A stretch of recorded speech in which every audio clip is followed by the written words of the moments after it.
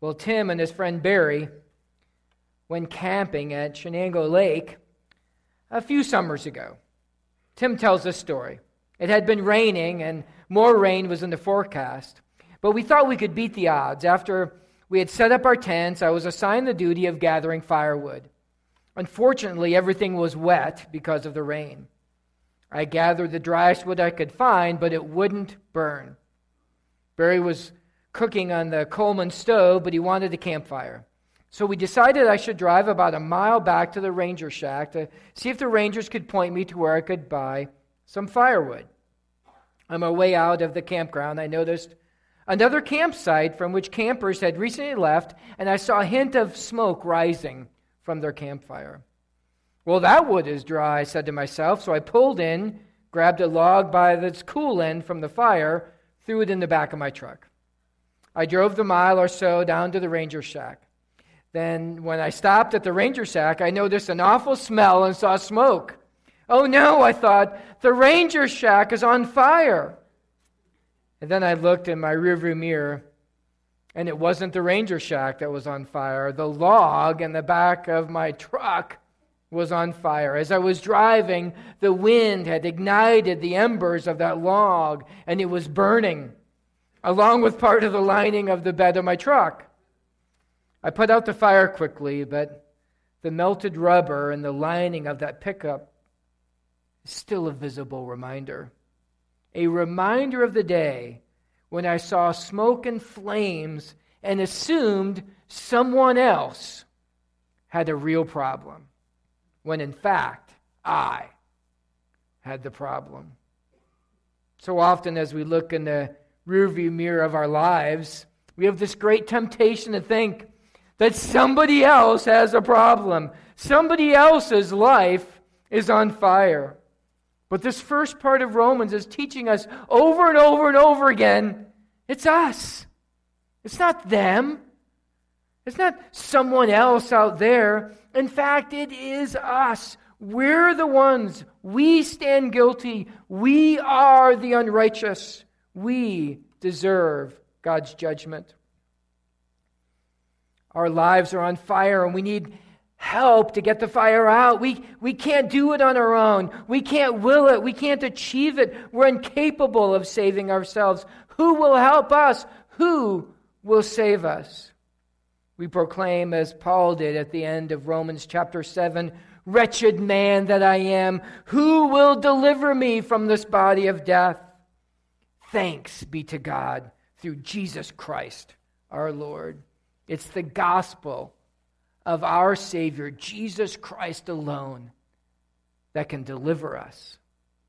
Well, let's read together these all-important verses there from Romans chapter 1, verses 16 and 17, gearing our hearts and our minds to the truth of God's word and his message for us today. Let's read these words together. "For I am not ashamed of the gospel, for it is the power of God for salvation to everyone who believes, to the Jew first and also to the Greek. For in it the righteousness of God is revealed from faith for faith, as it is written, the righteous shall live by faith." Today we're going to look at God's just judgment according to the law for the Jew and the Gentile in Romans 2:12 through 24, and God's judgment according to circumcision for the Jew and the Gentile in Romans 2:24 through 29. So please turn in your scriptures there to Romans chapter 2, starting at verse 12. We'll read God's word, the scripture. It says, "For all who have sinned without the law will also perish without the law. And all who have sinned under the law will be judged by the law. For it's not the hearers of the law who are righteous before God, but the doers of the law who will be justified. For when Gentiles who do not have the law by nature do what the law requires, they are a law to themselves, even though they do not have the law. They show that the work of the law is written on their hearts, while their conscience also bears witness, and their conflicting thoughts accuse or even excuse them, on that day when, according to my gospel, God judges the secrets of men by Christ Jesus. But if you call yourself a Jew and rely on the law and boast in God and know His will and approve what is excellent because you're instructed from the law, and if you are sure that you yourselves are a guide to the blind, a light to those who are in darkness, an instructor of the foolish, a teacher of children, having in the law the embodiment of the knowledge of truth, you then who teach others, do you not teach yourselves? While you preach against stealing, do you steal? You say one must not commit adultery. Do you commit adultery? You who abhor idols, do you rob temples? You who boast in the law dishonor God by breaking the law.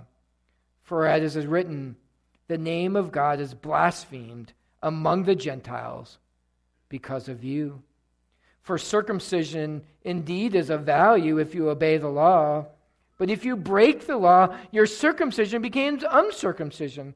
So if a man who is uncircumcised keeps the precepts of the law, will not his uncircumcision be regarded as circumcision? Then he who is physically uncircumcised but keeps the law will condemn you who have the written code and circumcision but break the law. For no one is a Jew who is merely one outwardly, nor is circumcision outward and physical, but a Jew is one inwardly, and circumcision is a matter of the heart, by the Spirit, not by the letter. His praise is not from man, but from God. Father, now we come with the simple plea that this your word from your Holy Spirit would challenge us and change us today.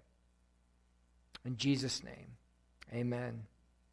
Remember the overarching goal of this first section of Romans 1:18 through 3:20 is to reveal the desperate sinfulness of all of mankind.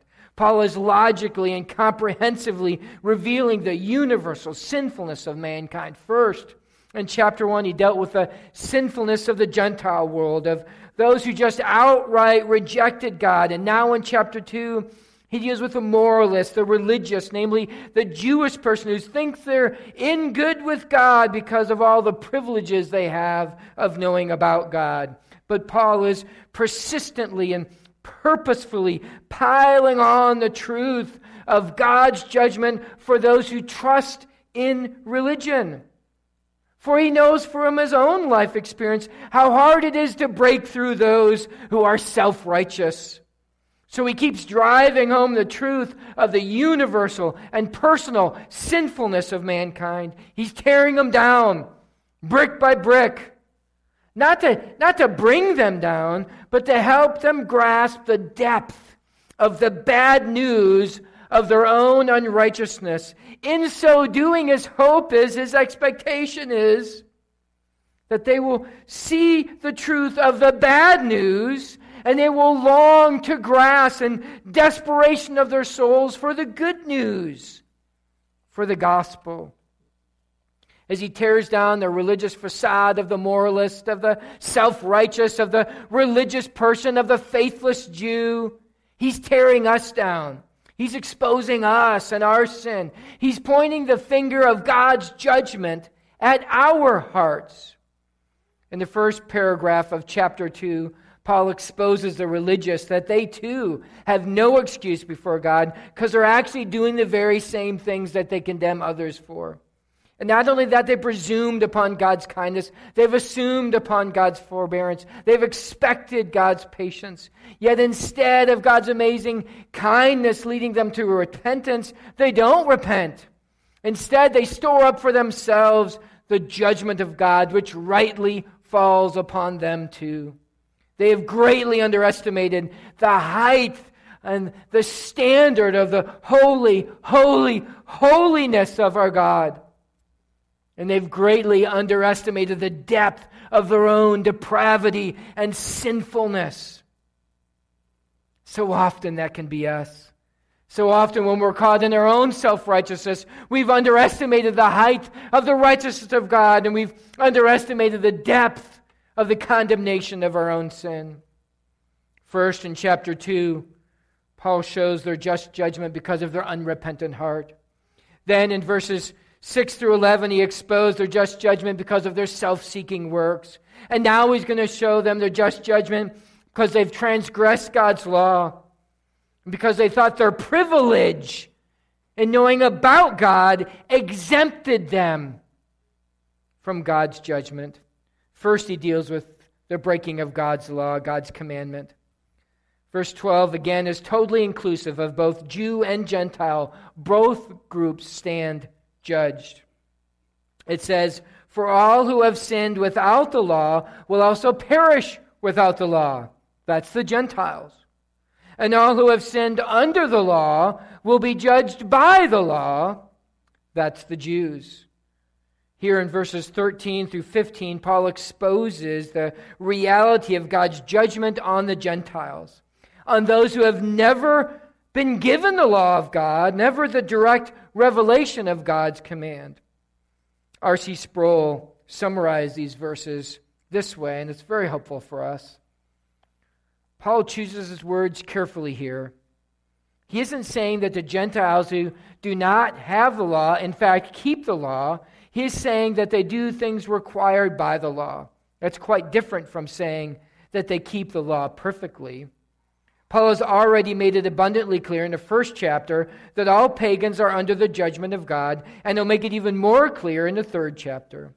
But pagans who have never heard of the Old Testament do display what is called civil acts of virtue or civic righteousness. We find pagans with enough human morality to take care of their children and to refrain from stealing, among other things. They don't obey the whole of the law. They don't love God with all their hearts and minds and souls. But this partial obedience reveals that there is a certain sense in which a law is written in their hearts. Here we have the classic location in the New Testament for the apostolic teaching of some sort of natural law. Every human being has some moral sense, some light of nature by which he is able to distinguish right and wrong. Even the secular philosopher Immanuel Kant went to great pains to prove this point, that there is a sense of rightness in the breast of every human being. Human behavioral patterns, no matter how primitive the culture, bears witness to the fact that man is born with a sense of moral awareness. We all have some built-in understanding of what is right and what is wrong. God gives us the innate or inward knowledge of morality. It is God-given. Paul goes on saying their conscience also bears witness, and their thoughts now accusing, now even defending them. Paul's not saying that the conscience is this built-in moral sense of what is right and wrong. No, the conscience is not the same thing as moral law, but rather conscience is another dimension that bears witness to the presence of this built-in moral awareness. You see, the Gentiles, the whole world is not without God's law. They're not without a consciousness of God's law, for God's law is written on their hearts. Sproul is pointing out here these two realities in the hearts of all Gentiles and the hearts of all people who were never directly given God's law. There's the light of moral law, which brings a sense of moral awareness, and the conscience, which brings witness to the moral law, sometimes convicting, sometimes accusing. Sproul concludes saying the apostle is saying here that it doesn't matter whether or not you know the Old Testament law, you are not excused. Whether or not you have read the Ten Commandments, you are exposed to the law of God in some sense. Therefore, the law of God will be the basis for our judgment. Remember back in chapter 1, verses 18 through 20, where Paul says, "For the wrath of God is revealed from heaven against all ungodliness and unrighteousness of men, who by their unrighteousness suppress the truth. For what can be known about God is plain to them, because God has made it known to them. For his invisible attributes, namely his eternal power and divine nature, have been clearly perceived ever since the creation of the world and the things that have been made, so that they are without excuse. So, from the outside, God has made himself known through nature, through his divine attributes, through his eternal power, and from the inside, through the moral law, in their conscience, God has made himself known. So all of mankind, for all of time and all places, is without excuse on that day when God judges the secrets of men's hearts. That's why verse 16 goes for the heart. That's why it goes for the inside. That's why it goes after our secrets. The just judgment of God doesn't just come from violating the revealed written law. It's not woodenly only applying to the exact precepts of the Old Testament legal system. No, for Gentile and for Jew, as Paul taught as part of his gospel, for part of the gospel message is that God judges sin. For on that day of judgment, God is going to judge the secrets of our hearts, the motives, the intentions, the attitudes of each and every person, of all of humanity. And the Gentile who has sinned without the law will be found wanting. And the Jew who has sinned under the law will be found wanting. And yes, us, we too will be found wanting. Verse 16 reveals that God looks at the heart, and it gives us another important truth at the end of the verse. Who's the agent of God's judgment? Who is executing the judgment of God? The scripture says God judges the secrets of men by Christ Jesus. Jesus is the judge. The judge on that judgment day will be Jesus, the crucified Savior, the risen King, the sin offering, the propitiation for the sins of the world, the Lamb that was slain, he who willingly laid down his life, the perfect sacrifice, he with the nail-scarred hands. Jesus is going to be the judge. John 5:22 says that God has given all judgment to the Son. And in verse 27 it says that God has given Jesus the authority to execute judgment. Because he is the Savior of mankind. He's the Son of Man. Not only is judgment real, but just get the sense of this, it's personal. The one whom you rejected, the one whom you scorned, the one whom you did not want is the very one doing the judging. And for those being saved, the one to whom we cling, the one to whom we love, the one to whom we believe and we follow, the one to whom we worship as our Lord, the one to whom we cry out for salvation, the one who has taken our sin and given us his righteousness, he himself is the one to receive us and welcome us. That moment will be as real as the very moment we're experiencing right now for each of us. How will you be received by Jesus on that day? Then in verses 17 through 24, Paul goes hard after his fellow Jews. He lays it on them thick, right? He comes at them with both barrels blazing. He calls them out by name. But you call yourself a Jew.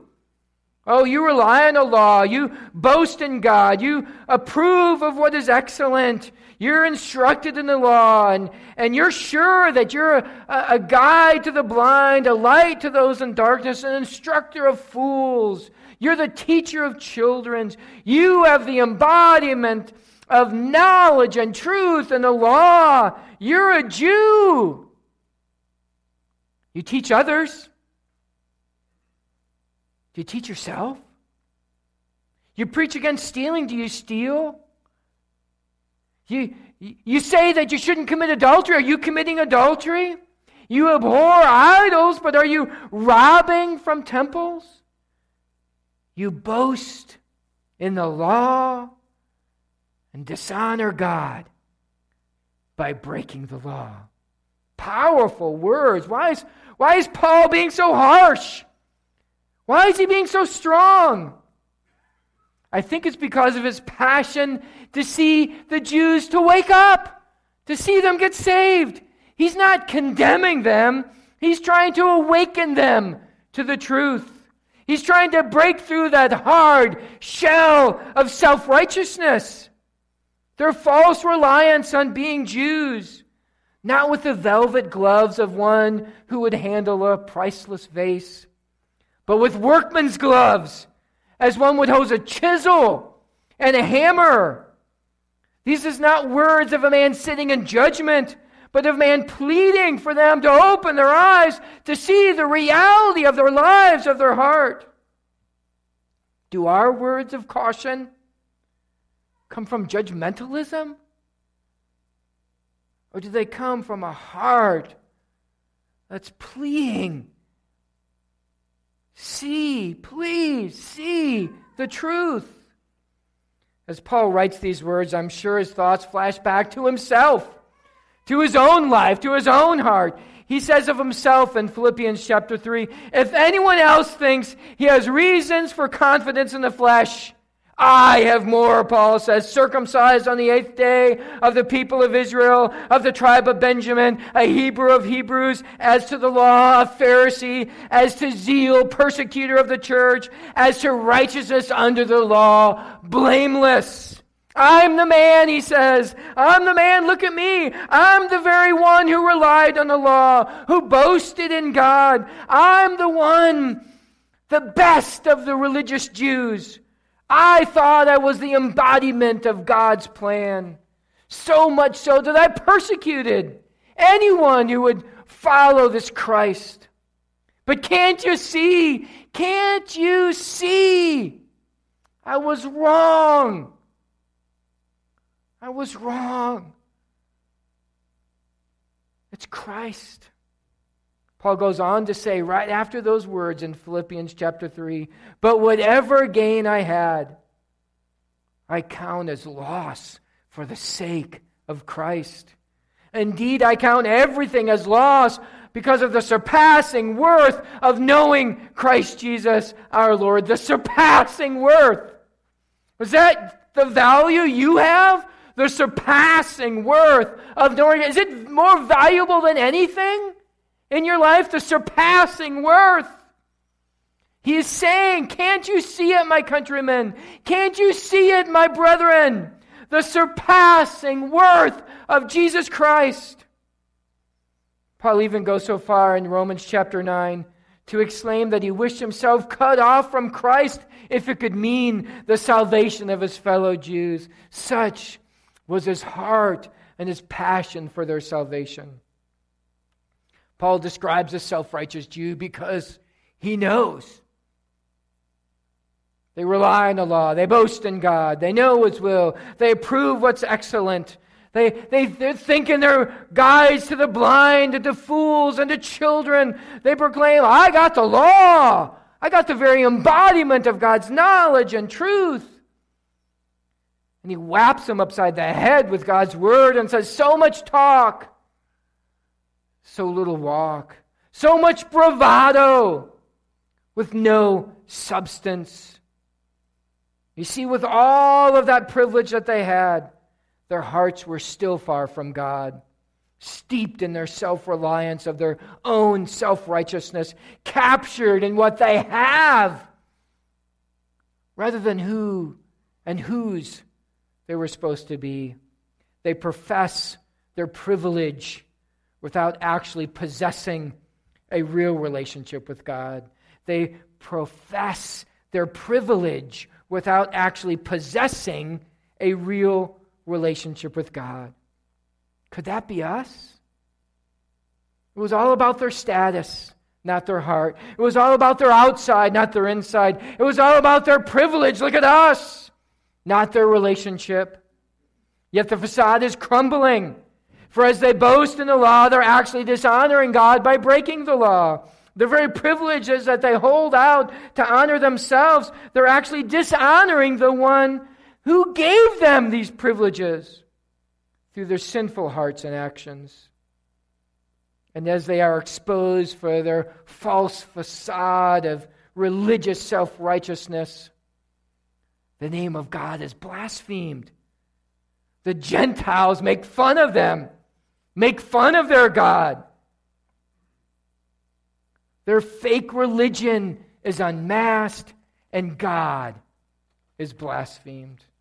Oh, the finger of God's word as it points to them. Does it point to us? Could it be us too? We have seen such self-righteousness on display. We've all seen it. As so-called Christian leaders have gotten lost in their pride, come crashing down as their sin is exposed for the whole world to see. And the world mocks our God.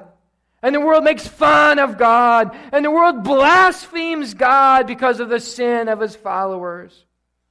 It's happened so often. There's like a running joke in our country. And we weep. And it breaks our heart as our God is ridiculed. No, none of us would ever make national news of our sin exposed. Oh, none of us would be known throughout the land and be exposed in our sin and bring ridicule to God. But could it still be us? Could it still be us in the circles of our lives? Could we be displaying a spiritual facade, relying on the spiritual privileges that God has given to us, our church and our Bible and our Christian heritage and the great knowledge we have of God, but not really being the real deal on the inside, and then we get exposed? Could it be us? It could. What would our world say about our God if it's all just a fake facade that gets exposed? Paul relentlessly goes after their heart. Beloved, God is relentlessly going after our hearts. Evaluate. God is going to evaluate us. Jesus judging the very secrets of our hearts. Beloved, now is the time to go from relying on the externals, relying on the privileges God has given to you, to come to a real, humble, broken understanding of yourself, seeing the depth of your sin, confessing your misplaced trust on your religion, confessing your misplaced trust on your privileges of knowing about God, and repent from your heart, confessing your real trust on Jesus Christ, on knowing Him, and the surpassing worth of knowing Him and be known by Him. Oh, to be torn down by God so that we can grasp the bad news of our unrighteousness. Oh, to be revived, alive by God as we plunge our lives into the good news of the gospel that Jesus came to save sinners. Jesus came to seek the lost. Jesus came to give His life a ransom for you and for me. But Paul's not done yet. He has another privilege he needs to topple. He has another self-reliance to expose. After tearing down the false notion that simply having the law made them special and exempt from God's wrath, he now tears down the false notion that simply being circumcised makes them special, exempted from God's judgment. They relied upon their heritage for their salvation. I'm a Jew. I'm a Jew by birth. I've got the law. I've got the sign of the covenant of circumcision. I'm a descendant of Abraham. I'm good. I'm in. My heritage is enough. One wrote, a person who is raised in a Christian home and trained in a Christian environment is not saved by such a heritage, valuable as it is, nor baptism or any other Christian rite in itself possesses or bestows any spiritual benefit apart from true faith held by the person receiving it. No ritual or ceremony has any spiritual value whatsoever. Because you see, in New Testament times, the common Jewish belief was that a person was simply saved by being a circumcised descendant of Abraham through Isaac. It was all about their heritage. And Christ continually said, no. It's about faith. It's about His righteousness. It's about obedience. In verses 25 through 29, Paul so boldly exclaims that being a Jew physically is a privilege, but it does not automatically bring salvation. No, a true Jew is and always has been a Jew, not from heritage, but from the heart. A true person in a covenant relationship with God is not just one who's merely a Jew in appearance through circumcision, but a true person in a covenant relationship with God is one who is a Jew in their heart, whose heart is committed to God. It's not physical circumcision that matters, but circumcision of the heart. And that truth far supersedes anyone's nationality. For God's not looking at skin color or heredity or family line or ethnicity. No, God has always and will always look at the heart. Salvation is available equally to all. As verse 29 says, a Jew is one inwardly. Circumcision is a matter of the heart, by the Spirit, by the work of the Holy Spirit. Not by the letter, not by works, not by law. His praise is not from man, but from God. Beloved, this is not a new teaching. This is not new to the New Testament. This is not new to Paul. Moses taught this in Deuteronomy chapter 10, starting at verse 12. Deuteronomy 10, starting at verse 12, the scripture says, "And now, Israel, what does the Lord require of you? What does God want from you? But to fear the Lord your God, to walk in His ways, to love Him, to serve Him with all your heart, with all your soul, to keep His commandments and the statutes of the Lord, which I am commanding you today for your good. Behold, to the Lord your God belong heaven and the heavens of heaven and earth and all that is in it. Yet the Lord set His heart in love on your fathers and chose their offspring after them, you above all peoples, as you are this day. Circumcise, therefore, the foreskin of your heart." It's the message of Moses. No longer be stubborn, for the Lord your God is the God of gods and the Lord of lords, the great, the mighty, the awesome God, who is not partial and takes no bribe. You can't work for it. It's from the heart. A true Jew that is a real covenantal relationship with God has always been from the heart. It's always a matter of the heart. It's always been what the law points to. It's always been what circumcision points to that is of most importance. These Jews appealed to the sign for their salvation. They appealed to a religious symbol for their salvation. There's nothing wrong with the sign. The sign's not bad, but relying on the sign is bad. Not seeing the real significance is bad. Not seeing what the sign is pointing to is really bad. Now, have you ever been to a restaurant? And over the back hallway is a sign that says restrooms, right? Now, the sign is good. The sign is actually very important and very helpful. But the significance of the sign isn't in the sign itself. It's what the sign is pointing to. It's what it means. No one goes to the restroom sign and stops and says, "Oh, I've made it to the sign." It's all about the sign. The sign is not the reason that the sign is there. It points beyond itself to why it's there. One wrote, "If the Jews' possession and knowledge of the law did not exempt them from the judgment of God, neither did their circumcision. To be sure, circumcision was a God-given sign, a seal of his covenant with them, but it was not a magical ceremony or a charm. It did not provide them with permanent insurance cover against the wrath of God.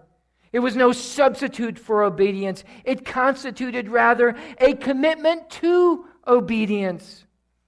Yet the Jews had almost a superstitious confidence in the saving power of their circumcision." Oh, there goes mankind again, right? Taking what God has given and twisting it for our own ends and purposes.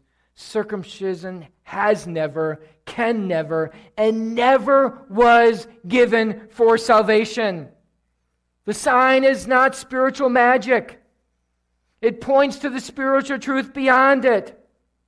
How sad to have the sign but not have the reality. How sad to have the sign but not have the truth.